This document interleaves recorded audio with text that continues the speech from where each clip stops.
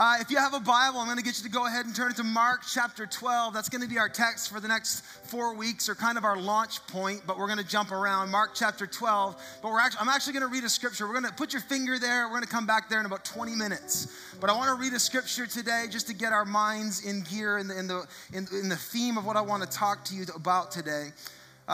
In John chapter 15, these are the words of Jesus, and he's speaking to his disciples. He's speaking to all believers. And this is an invitation and a promise and a truth and all of that wound together. It says this in verse 4. Jesus says, "Remain in me, as I also remain in you. No branch can bear fruit by itself. It must remain in the vine. Neither can you bear fruit unless you remain in me. I am the vine. You are the branches. If you remain in me and I in you, you will bear much fruit. Apart from me, you can you say it out loud? Nothing. You can do. Thank you, East, as well. Remain in me. But apart from me, you can do nothing. Remain in me, but apart from me, you can do nothing. I want to talk to you today from the title, Way to Grow. Way to Grow. We're going to jump into a new series, and I want to talk to you about Grow. This is our series called Grow. The title of my message is Way to Grow. Let's pray. Father, thank you today that your word is true. We ask you now, would you speak? God, would you give me clarity where I'm feeling misty? And would you, God, speak the words that I can't speak? Lord, would these not be human words that reach our hearts, but your words by your Spirit through the truth of your living word? We open our hearts up to you. We give you our attention. We give you our trust. And we ask that you'd speak to us. You'd deposit the seed of your word into the soil of our hearts, and you'd bring us eternal life. We thank you in Jesus' name. And all God's people said, hey, high five 3 people and say, way to grow, man, and then sit down. Go ahead.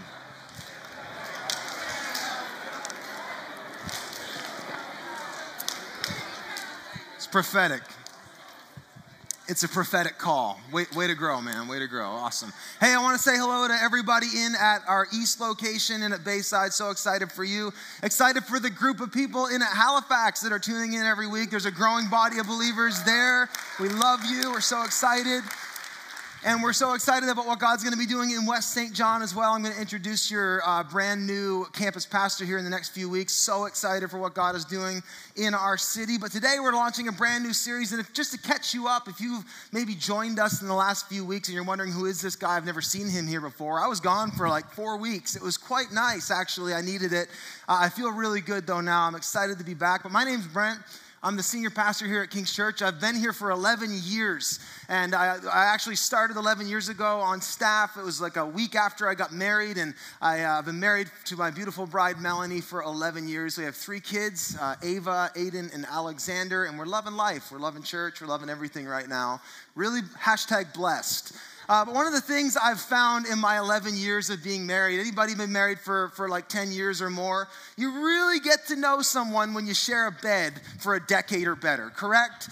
And like, I know my wife, and we have learned everything, well, not everything, but we're learning lots about one another, and you learn how to interact. You learn the things about each other that are strengths. You learn each other's weaknesses. You learn the things that you line up on. You learn the things that you're not so in line on. Am I right? You learn how to live with each other, and you learn the things that you're good at. You know, the things that maybe as a team, you know what, we're great at this, and you learn the things that maybe you're weak at.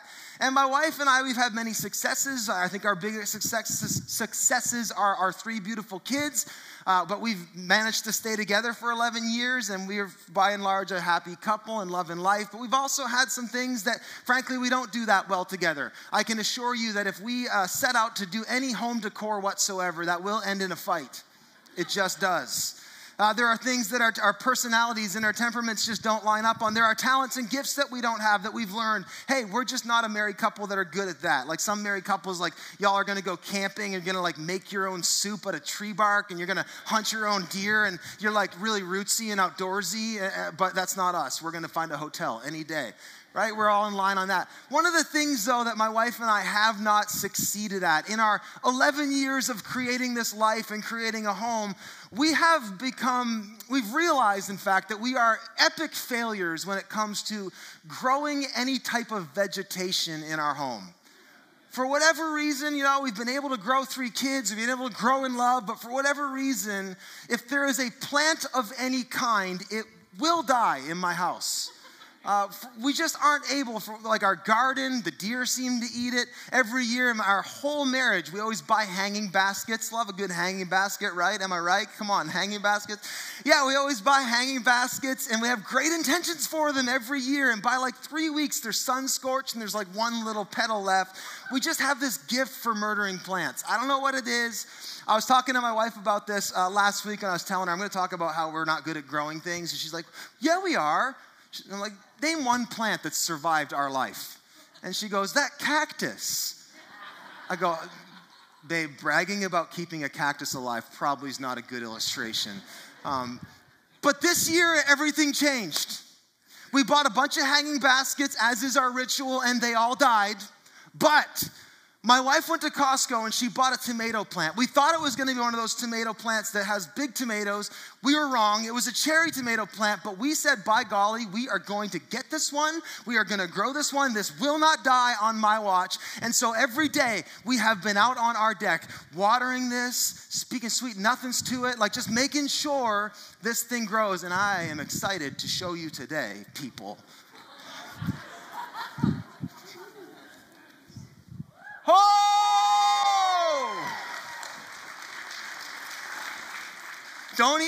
Don't laugh. Look at this. It's alive! You can actually eat this, legit. It's not, no pesticides even. Try it for real. We actually grew a plant. Some of you are not sharing my satisfaction with this. There are gardeners right now full on judging my job with twine, aren't you? We've been like a free parent of this, and so up until today, I just let the vines grow where they want. I don't want to put barriers on it. I just want it to express itself however it wants. So we've just let our child go where it wants. That's not good. But it's an amazing thing. Like, my wife and I are legit proud of this. Like, this is an accomplishment for us. We have never succeeded. And there's something quite satisfying. I don't know if you have a home of your own, or if maybe for you it's no big deal. Like, you've got a whole orchard and you're just like super green thumb and it's not a big deal. But for me, there was something very satisfying about buying a plant, planting the seed, watering it, and watching nature do what it's supposed to do. Like, something very satisfying happened in my heart when this actually grew into a full-on tomato plant. Do you see how much fruit's on this thing? Like, there's tomatoes for days up in here. Like, it is awesome. But there's something super satisfying when something functions as though it is designed. And we know something about life, don't we? That living things are meant to grow. That a living thing is meant to grow, flourish, blossom, and create fruit. And in fact, if this didn't grow and create fruit, and I know it's not perfect, it's perfect to me, but if it didn't grow and create fruit, we would say something's wrong with it. There's some type of dysfunction. There's something that's causing it not to grow, because we know in nature that living things grow, that when the elements and the environments are correct, when all things function as though they are supposed to, they grow, they flourish, they blossom, they bloom, they create fruit. Plants do it, animals do it, humans do it. Living things are designed to grow. Am I right? Can we establish that pattern in nature? Living things are designed to grow. Now, it doesn't just happen, though, does it? As has been the case of my wife and I. We have been frustrated gardeners. We haven't been able to get things right, whether we were giving too much water or not enough sunlight, or maybe it was bad soil in the first place. For whatever reason, we weren't quite able to grow what we were trying to grow. Growth doesn't just happen, even though it is the design. It's possible to be a frustrated gardener. If you have a child who's not growing how they're supposed to, maybe their growth has been stunted. What does the doctor say? They look and they diagnose that, and they say there might be a reason why your child is not growing, because we know living things are meant to grow, aren't they? Living things are meant to flourish. Living things are meant to bloom and blossom, and so goes your soul. That God who designed plants to grow, God who designed bodies to grow with exercise and with food and with rest, God who designed the earth and vegetation to grow, he also designed your soul.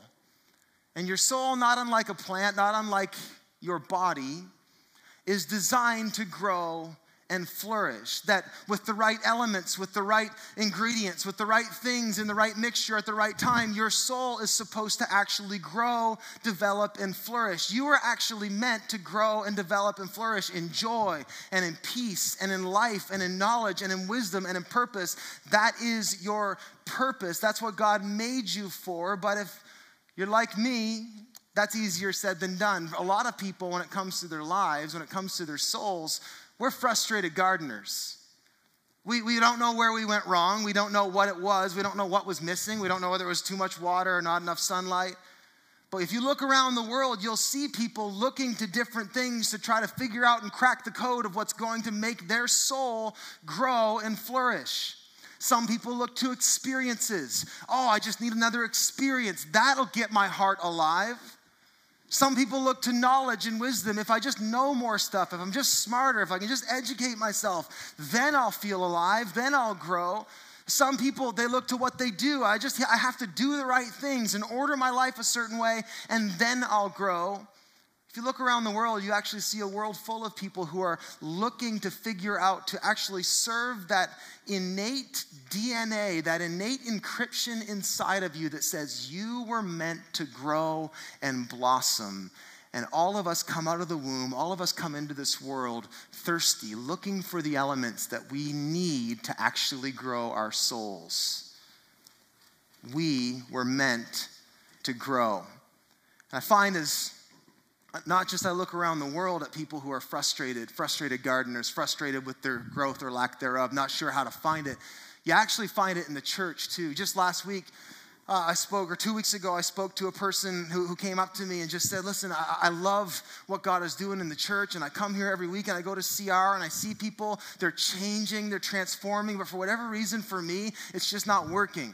I'm still an addict. I'm not getting victory. I'm not changing. What's wrong with me? Why is this not working? You ever ask that question, people of faith? You ever believed in God and you can come to church, maybe you sing the songs, and yet you find every week I leave, I even agree with what the preacher said, but nothing changes in my life? You find that a lot in the church. You find that a lot in your journey of faith. Maybe there are seasons you have gone through. Those of you who have been following Jesus or a person of faith for a number of years, you may have gone through a season where just no growth was happening whatsoever. There are some people who have come to church for decades and you haven't changed a bit. You don't know when the last time something new happened, something fresh happened, some new life burst forth. See, there's a lot of frustrated gardeners. I think when it comes to this idea of growth, both in life, in the real world, and within the church, a lot of us, we don't really know how to grow. We don't know the way to grow. We're not sure. We know that we're supposed to. We see other people doing it, but when it boils down to it, we're not sure what it takes. What are the ingredients? How do I order things so that I grow? And so for the next few weeks, we're going to do a teaching series. I'm going to teach on how you grow. And fortunately, the Bible, Jesus, he actually lays out for us some systematic ideas that actually help us cultivate a life that will grow as awesome as my tomato plant, or even better. So for the next few weeks, if you'll give me this permission, I know we have all kinds of different series as this church goes. I have Bible series, I have preaching series where, you know what, it's really heartfelt. Not that this won't be heartfelt, but today I want to renew our minds. And I want to teach us some things that I think will help put some handles and lock you in so that you will be able to take a step forward in your faith and you will begin to grow and blossom and change. I believe that if we journey together in the next 4 weeks, you guys into these as well, if you'll lock into what we're talking about, we truly will transform. So I want to jump in today, and I want to just I want to open the framework up about this idea of grow. And to do that, I just picked 3 Ds, just to keep it real simple. I picked 3 Ds when I talk about growth that are going to help kind of frame us in, and then for the next few weeks, we're going to unlock what these things mean. But today I have 3 Ds for you. If you're taking notes, you should write these down. This is a series that you should take notes. These are things that you want to know and you want to apply to your life. And so the first D I want to talk to you today about as it pertains to growth is this idea of destiny. Destiny. What you need to know about growth, we already talked about it as I talked about the growth of plants, that you are destined for growth. Did you know that God is a creator God and he's a God who gives life? God actually hardwired you, not just in your body, to grow and live for a little while and then die, although death is a reality. But if you read the Bible, if you open the book, you'll actually find that God designed life to go on flourishing without end. That God actually created all things to see no end. The kingdom of God is described in the word as a kingdom without end, never-ending increase. At one point, Paul says, talking to Christians, that we with unveiled faces are being transformed from glory to ever-increasing glory. That the imagery in the Bible is that you will never stop living, growing, and experiencing new levels of life. That's an amazing statement, isn't it? And that's very antithetical to the statement that I think a lot of we find when we live our lives in this world we live. When you turn on the news, when you go through your life, what's the narrative? It's not that life is abundant, life is going to go on forever and ever, but it's that, you know what, there's this reality in our world. Like the law of entropy, that just there's going to be dysfunction, degradation, and eventually things are going to dissolve into death and decay. Well, that's good news, isn't it? But isn't that kind of the framework that if you look around the world, isn't that what you're going to believe? Especially as we go through life. If you've lived long enough, you've had enough diagnoses. You've been diagnosed enough times to know that your body is decaying. And you look at civilization, how civilizations rise and fall. And we look around this world, and it's very easy to frame in your framework that says, okay, you live a little while and you pop up and then you die and then that's it. But the Bible actually teaches an entirely different worldview. The worldview the Bible teaches, and what the Bible tries to tell us, is that God is a God who gives eternal, forever and ever abundant life. And that should frame in the way you understand your world.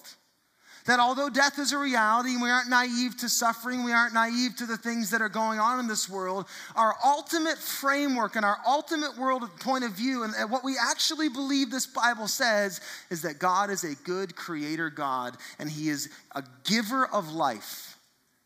That's what he does, that's who he is. God's destiny for humanity, his destiny for creation, is ultimately life, and life to the full. Why is it important we start here? Because if you don't resolve in your mind that God wants you to experience abundant, prospering, overflowing, flourishing life, you will settle to be framed in for some type of dysfunction, something less than God has created you for. God has created you for life. God is a giver of life. Here's a few scriptures. Genesis in chapter 1, if you read in Genesis 1, it says that God created the heavens and the earth, and it goes through the days of what God created. And what did it say? God saw all that he had made, and he called it it was good. Not, that'll expire. It was good. He loved it. It says in Genesis chapter 2, then the Lord God formed a man from the dust of the ground and breathed into his nostrils the breath of life. And the man became a living being. That is your purpose. It's to live. And everybody knows that to some degree. Even though life can come up and can snuff out the will to live, no child is born wanting to die. It is in the heart of man that I was created for life. Because God gave life. Acts 17:25 says God himself gives everyone life and breath and everything else. Nehemiah 9:6 says you alone are the Lord. You made the heavens, the highest heavens, and all the starry host, the earth and all that is on it, the seas and all that is in them. You give life to everything. And the multitudes of heaven worship you. Doesn't that confront just the way we live our lives? And the way you think about God? How often do we think about God as like maybe this distant, detached deity? You think he's out there, but you don't think of him as the source of life. Psalm 16:11, you make known to me the path of life. You fill me with joy in your presence, with eternal pleasures at your right hand. What a picture. Psalm 36:9, I could read hundreds of these verses. Psalm 36:9, for with you is the fountain of life. God is a giver of life, and growth and life abundant is the intent of his creation. I just got to press on that for a minute, that you allow that to frame in how you think about the world you live in, how you think about the life you're living, how you think about the God you serve. When you think about God, do you think that God is ultimately for my eternal joy and life, or do you think of him as some kind of person that you're trying to navigate with, and maybe he'll do good things if you're a good person? God is good. He is the source of life. James 1:17 says God can only be good and that he's never in a bad mood. He never casts shifting shadows. Every good and perfect gift comes from his hand. God is the giver of life. Frame that in before we go any farther. When you think about the world, even with all of its uncertainty, even with all the destruction and decay and the things that you go through, even with the cancer that you're dealing with, even with the divorce that you've been through dysfunction, you've been through decay, but that does not dictate who God is. God is a giver of life, and his intent for his creation is forever and ever increase. It's life abundant forever and ever. The story began that way. If you read Genesis, I wish I had time for this. I actually drew it all out. Maybe sometime we'll do this, and I'll show you the arc of the Bible. But if you read the book of Genesis, it begins where? Thank you, Kingswood kids. In a garden, yes. The Bible college students in the front row.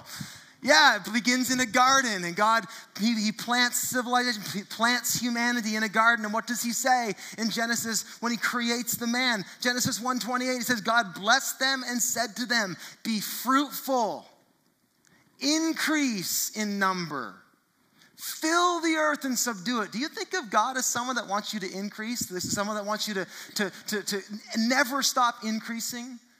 I think if we're honest, if you grew up in church, didn't you sometimes think of God as the one that just wants to pump the brakes on your fun? Yeah? Can we be honest? Don't judge me. Can we be honest in church?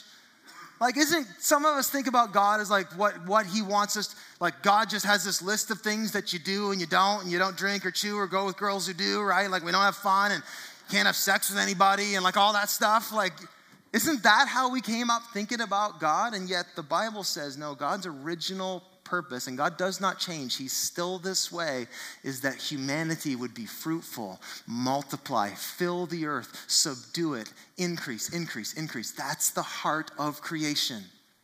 That's God's will for you. Someone should say amen. That's God's desire for your life. I know you're going through things.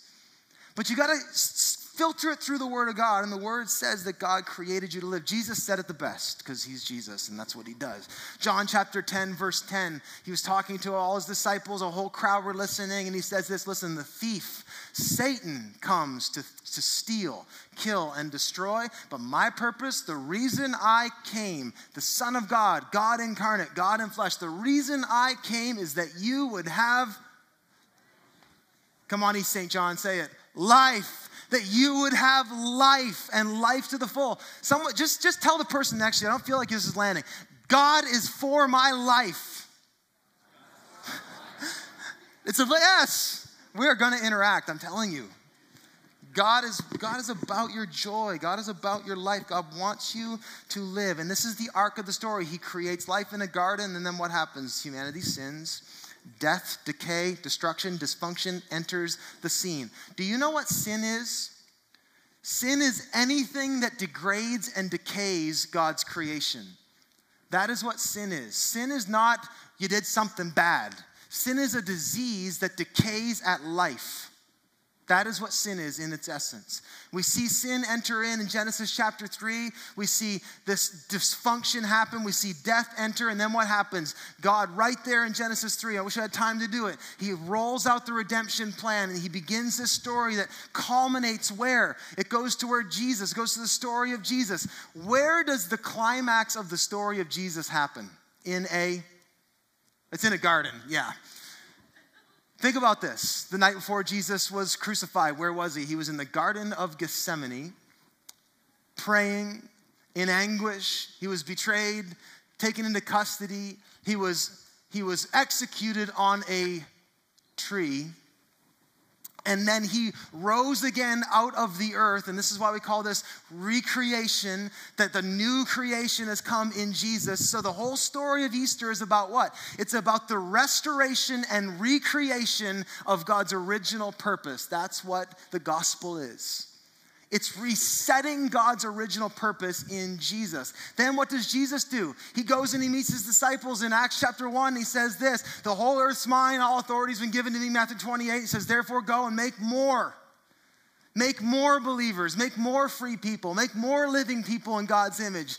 What's that? It's the restatement of the original commandment. Be fruitful and multiply, fill the earth and subdue it. And then if you roll this story all the way further, we're now in the story, this redemption story, this whole story of recreation. And if you read the end of the book in Revelation, where does it end? In a big garden.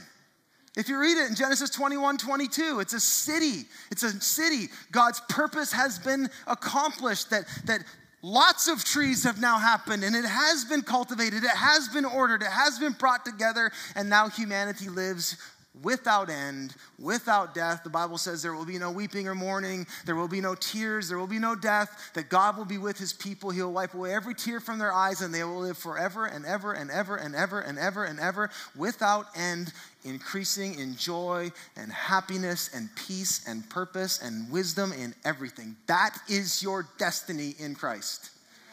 Isn't that amazing? So before we even get into like the practical, how do you grow? You have got to resolve something. I will not let my circumstances, I will not let loss or death, I will not let it dictate to me what I believe my eternity is all about. And that's why the resurrection is so huge. The grave's still empty, and I still see that my God has conquered death. And so even though I die, I will rise again and live forever and ever. It's about life, life eternal. When Jesus says in John 10:10, I've come that you would have life and life to the full, the word for life is the word Zoe, and it means like overflowing life. And it's an eternal word and a temporary word. It's now and forever alive. That's your destiny. That is your destiny. And so as a Christian, and this is why we're doing this series, as a Christian, if God created humans to live forever and ever, growing and flourishing in his image, then what is our calling as believers? Maybe reverse the question. Is it appropriate as a believer or a follower in Jesus to not change and grow? No, it's not. Because when you enter into faith in Christ, you have entered into accepting your destiny in him, and you start living it now, not then. And so we now are called to grow and change. Paul said it in Colossians 1. Look what he says in Colossians 1:9. And so from the day we heard, we not cease to pray for you, asking that you may be filled with the knowledge of his will, all spiritual wisdom and understanding, so as to walk in a manner worthy of the Lord, fully pleasing to him, bearing fruit in every good work and increasing in the knowledge of God. I could read a ton of scriptures. Colossians 2:6 is therefore, just as you receive Christ, root yourself in him, so walk in him, root yourself in him, bearing much fruit. Ephesians 4 talks about it. Church, as a believer, you are called beyond just, I believe in Jesus. Faith is not belief. You can believe something and not put your faith in it. But as Christians, we are called to go from, yeah, I believe in Jesus, to I am taking on this way of life, and I am going to become more and more like Jesus and become more and more alive in the process. That's the call of every believer. Your destiny is to flourish. And so maybe you're brand new at this. Maybe you're a brand new believer. Maybe you've been coming to church for 40 years and you don't know the last time something changed about you. Today is the day where we take another step. God doesn't call you to complete the race. He just calls you to your next step right now. And so we are called to grow. It's the first word, destiny. Everyone say destiny. Second word is this, design. Design. And this is really where we're going to hang out for the next few weeks. I'm going to break down what I'm going to show you right now. That there is actually a design for growth. As I've experienced with my tomato, my precious, beautiful tomatoes. Anybody want one, really? Like legit. I'm telling you, this is the sweetest fruit you will ever taste. Steve Driscoll, there you go. Am I right? Yes, thumbs up. I am a regular green thumb. What we found out with growing plants, and what we know in our world is that, you know what, it doesn't just grow, but it requires what? It requires water, it requires soil, it requires a seed, it requires oxygen. And when these things happen, something mysterious happens that even science don't totally know, because God just does his God thing and things start to grow. Same thing with your body. You grow because you eat, you sleep, and there are other things that are required for growth. There is a design when it comes to growth, and the same goes for your soul, that you are designed to grow, that there are certain elements required for your growth. Now, a lot of the time, we look to different things. I alluded to this earlier. People sometimes think that I'll grow if I have another good experience. Sometimes people think I'll grow if I just learn. I'm going to read the new Tony Robbins book, and I'm going to get self-helped into flourishing. Sometimes people think I'll grow if I just, you know what, I'm going to go to CrossFit, and that's going to fulfill me, which, I mean, I'm sure you're in great shape and stuff, but your life does not flourish just from having one isolated element. And in fact, Jesus teaches us that there is a way to grow, and I want to show you this in Mark chapter 12. This is our text for our series. Mark 12, verse 28, Jesus had been being, I would say more than quizzed. He was being like pinned and assaulted by the religious leaders. They were trying to trap him and make him look dumb. And so they kept asking him questions, and Jesus, being Jesus, just kept doing like intellectual judo on them and just had them on their backs over and over and over again. And then in Mark 12, 28 says this: one of the teachers of the law came and heard them debating. And noticing that Jesus had given them a good answer, he asked him, of all the commandments, which is the most important? What's he asking? Now, to know this, you got to understand the context a little bit. Now, the Jews, there were two kind of main camps of Jews. There were kind of the classic ones that we envision, where you know that they're hyper-religious, that they have not just the Ten Commandments, but the whole Torah. And then there was this thing called the tradition of elders. They had it memorized, and they kept the letter of the law. I mean, they had law subdivided by subsections, and I mean, they had all kinds of commentary on how to live the life before God. And so there were some, you know what, it was very complicated. And then there were others, though, just like in our own day, people who believed, like, yeah, I'm Jewish, but really it was too simple and it wasn't producing fruit. And so this Jewish leader steps up and he asks this question, and he says, what is the main commandment? If you were to boil the whole thing down, if you were to take the whole book and boil it into a sentence, what is it? Go, Jesus. And Jesus answers that question. He's basically answering the question, what is the way to grow? Verse 29, it says this: the most important one, answered Jesus, is this: hear, O Israel, the Lord our God, the Lord is one. Love the Lord your God with all of your heart, with all of your soul, with all of your mind, and with all of your strength. The second is like it: love your neighbor as yourself. And there is no commandment greater than these. This is it. The whole thing works together in that. In another text, Jesus said, I think it's in Matthew, where he said, all of the prophets and the law hang on these. It's well said, teacher, the man replied. And actually, just so you know the tone here, this teacher of the law isn't being a jerk. He's actually legit having a fair dialogue with Jesus. It says, well said, teacher. You are right in saying that God is one and there is none other but him. To love him with all your heart, with all your understanding, with all your strength, and to love your neighbor as yourself is more important than all the burnt offerings and sacrifices in the world. When Jesus saw that he had answered wisely, he said to him, you are not far from the kingdom of God. Jesus' answer to how to grow, Jesus' answer to how to live the life before God and to step into your destiny is this. It's simply stated: love God. Love God. That as you love God, if God is the source of life, as you love God, as you connect your life and live unto him, you will grow. Life is found in loving God. Let me say that again. Life is not found in experiences. Life is not found in a community, as great as that is. Life is not found in knowledge. Life is found in loving God. That's where you find life. Life is found when you connect yourself, root yourself, live unto God, when you love him. Now, I want to just describe for a couple minutes, what does that mean? Love's a fairly abstract word, isn't it? We use it for a variety of things. I love my wife and I love my tomato tree. Yeah. So, brilliantly, Jesus actually doesn't just tell you, what is the great commandment? To love God, but he actually tells us how to do it. He quotes something that is in the Old Testament. It's in the book of Numbers. It's called the Shema. And the Shema is a prayer that every Jew would pray every day. They still do it today. And it's this prayer, and Jesus quoted it, Hear, O Israel, the Lord your God, he is one. Love the Lord your God with all your heart, with all your soul, with all your mind, and with all your strength.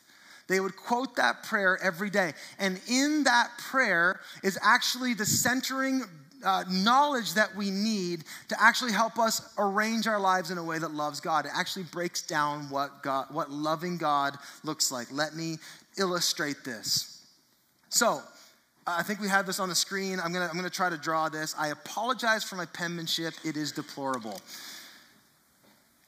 So, he says, we are called to love God. Can you see that? That loving God equals life, and he said, and the Shema says, and Jesus reminded us that it happens when we love God with our heart and our soul. We'll put that there, but they're kind of the same thing. There's a little bit of variance, but for our purposes, we'll say that they're one. Your heart, your mind, and your strength. See if I can do this without confusing everybody and myself included. He says, love, this is how you love God. When you point your mind to God, when you turn your heart to God, and when you turn your strength to God. This is what it looks like. So let me break this down. The mind, let's go there first. What does this actually mean? So when it says love God with your mind, what this actually means, it's your head. It's about your knowing. It's about intellect. It's about learning, knowledge. So the key here is to love God with your mind requires biblical knowledge. My mom's here and she's like, I taught you to write better than that.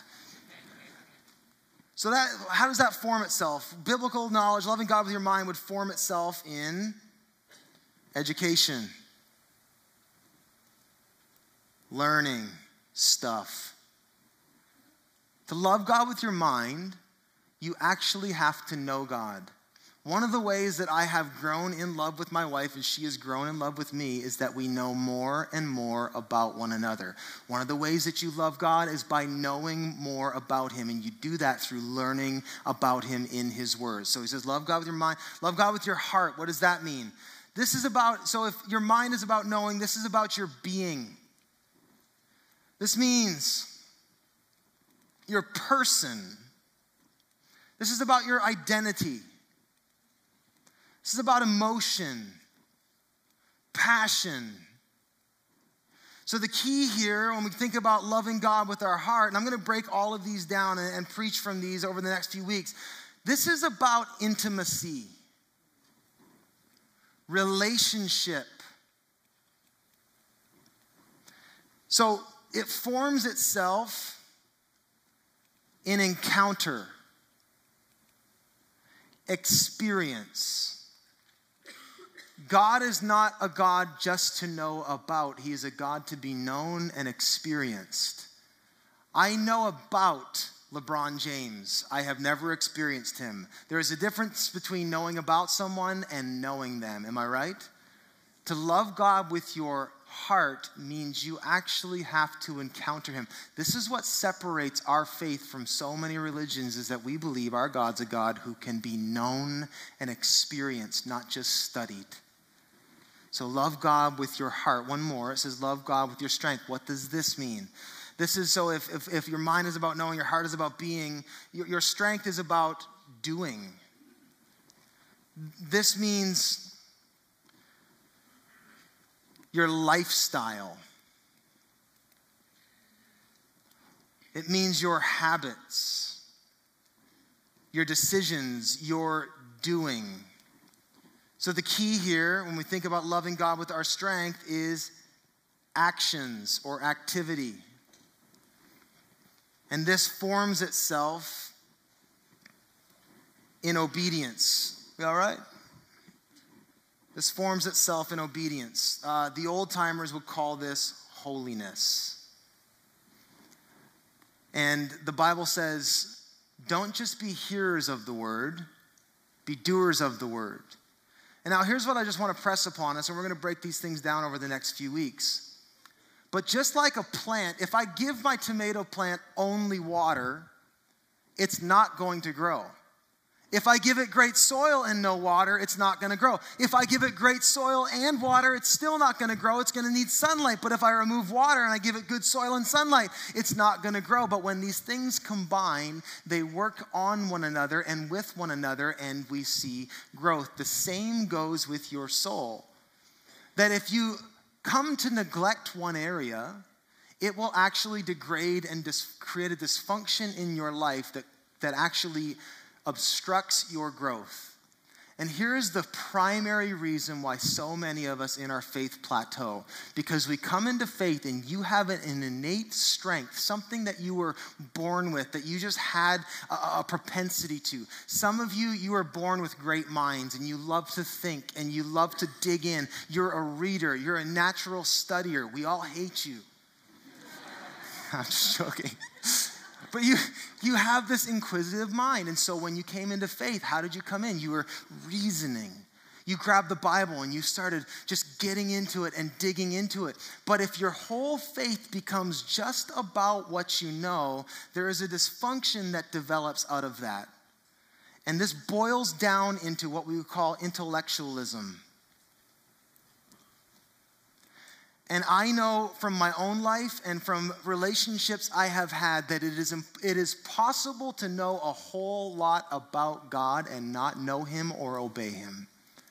And there are entire churches and denominations that are very heavy on this area, and you would wonder if the Holy Spirit showed up, if anybody would even notice. Some of us are born with just hearts. You're a passionate person. When you came to church, worship just caught you up. You didn't even know the songs. You didn't even believe in Jesus. And you're like, right? You just naturally got pulled in because God gave you a tender heart, and that's just who you are. And that's awesome. But if your whole Christian relationship is just about experience and encounter, that also can degrade down into something called experientialism. And it's possible to come to church and feel the goosebumps and sing the songs and cry the tears. It's possible to hear the word and be like, yeah, preach, brother, and then leave and not be changed. And to not change your lifestyle.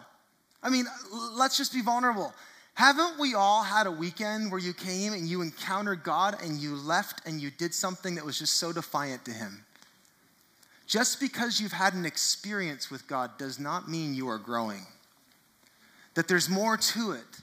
And then if you were to boil down your strength, and this is the scariest one, I would say. This is the one that Jesus loathed so much, and this was the problem in Israel at the day of Jesus. This turns into legalism. That people build this whole faith based on how good I can be, what you do and what you don't do. And then they start measuring one another. It doesn't matter how much of the word you know. Do you ever notice like some of these legalistic people, like you wonder, do you even read the Bible? Because it's not grounded in the word. It's just about how good you are. And that's why you can see some groups that, you know what, they're like, you can't drink, you're a sinner, but they go out and they gorge themselves and they're obese. They're getting too real? No, it's because that's how you start dividing up the word, because you're not about the word. You're about what you do and don't do. This is why Jesus said, you Pharisees, you're like whitewashed tombs. You do all the stuff, but you're dead inside. See, you're only as strong as your most neglected trait.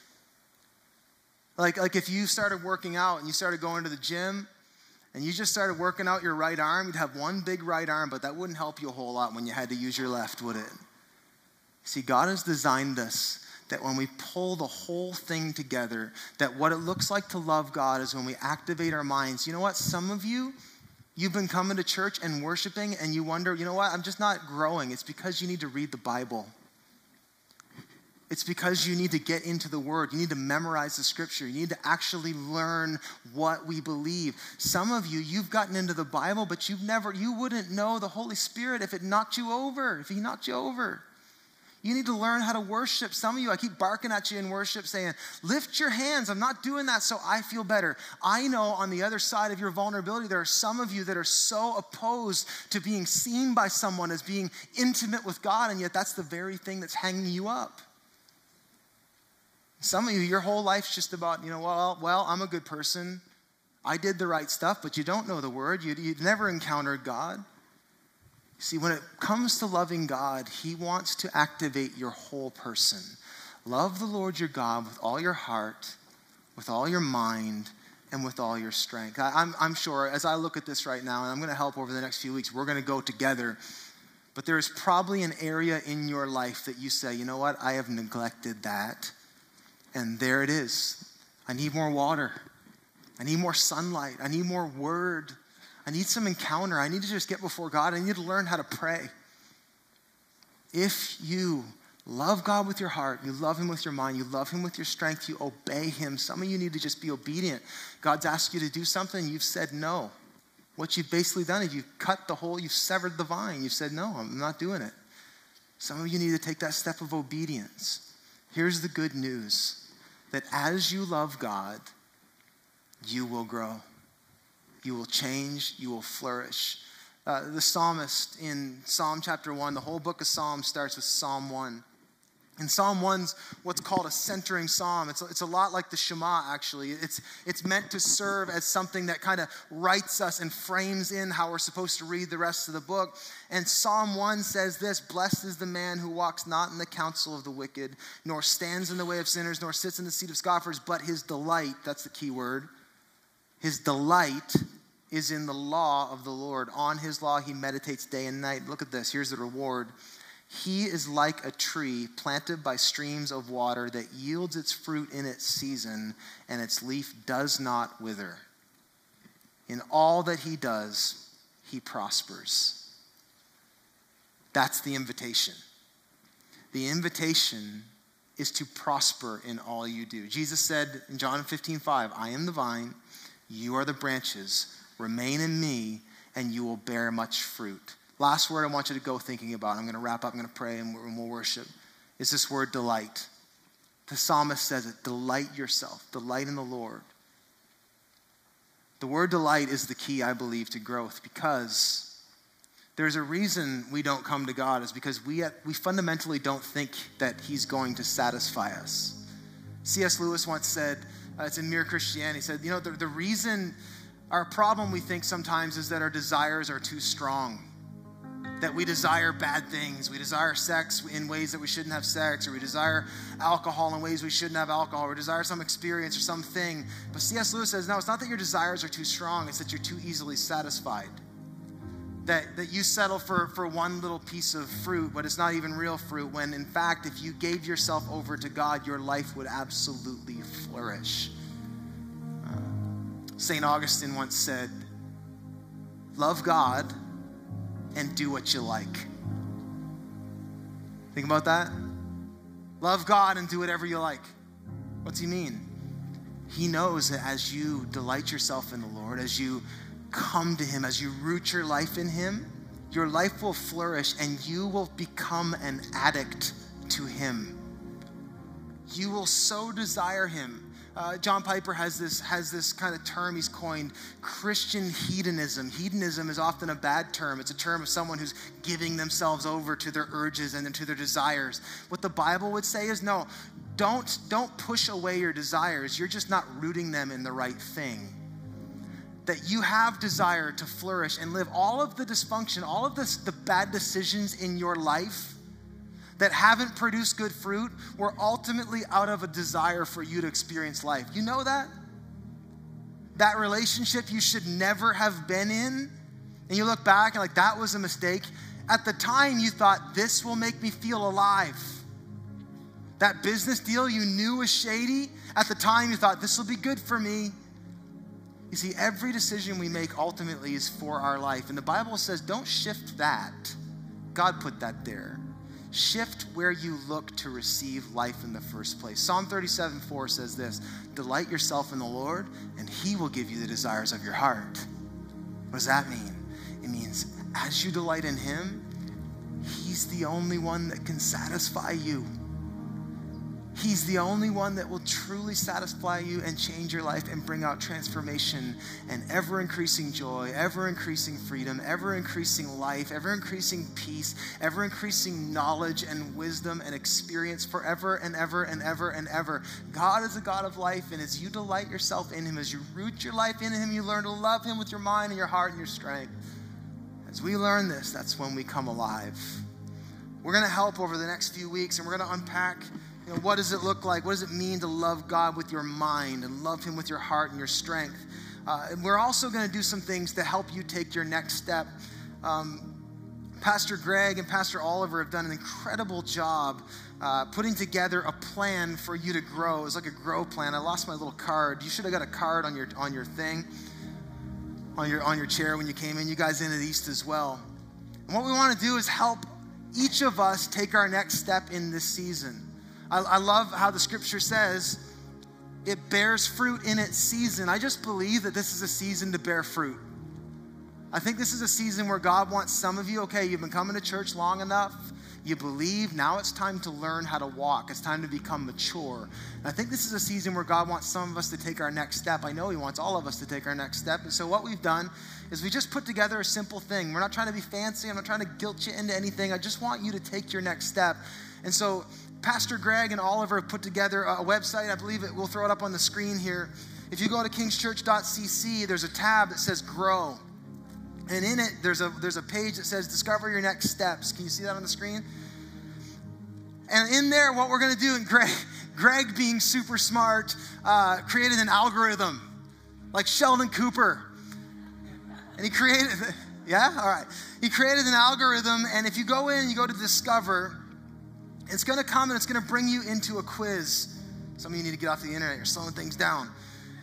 And if you would take the time, just take a few minutes. It'll take you like 3 minutes. You plug your name in. It's going to ask you a few questions.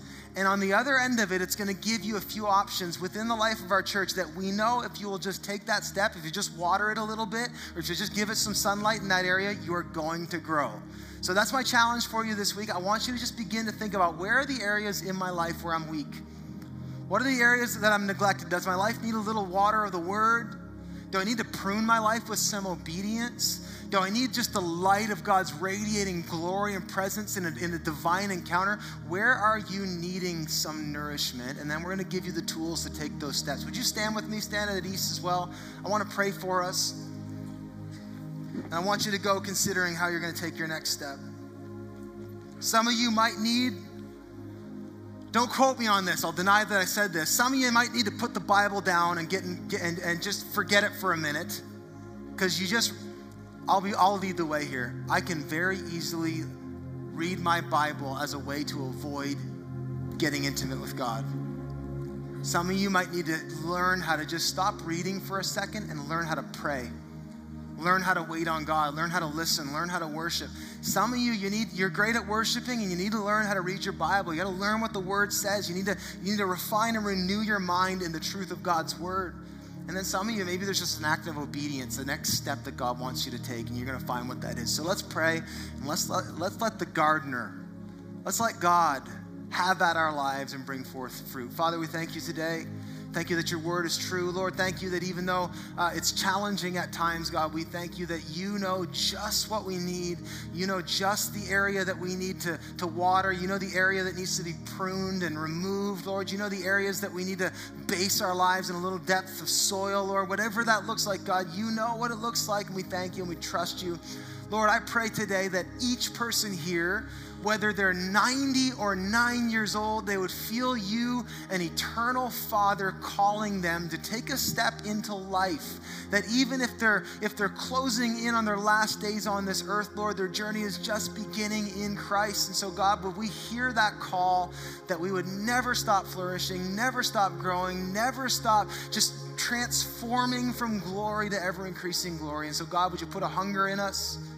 Would you put hunger in our hearts today, that we would be transformed into your image, that we wouldn't settle for anything less than real, abundant, overflowing Zoe life. We thank you today for your word, God. Would you speak to us now as we go? Would we plant your word in our hearts, and would it grow fruit? We thank you in Jesus' name, and everybody said,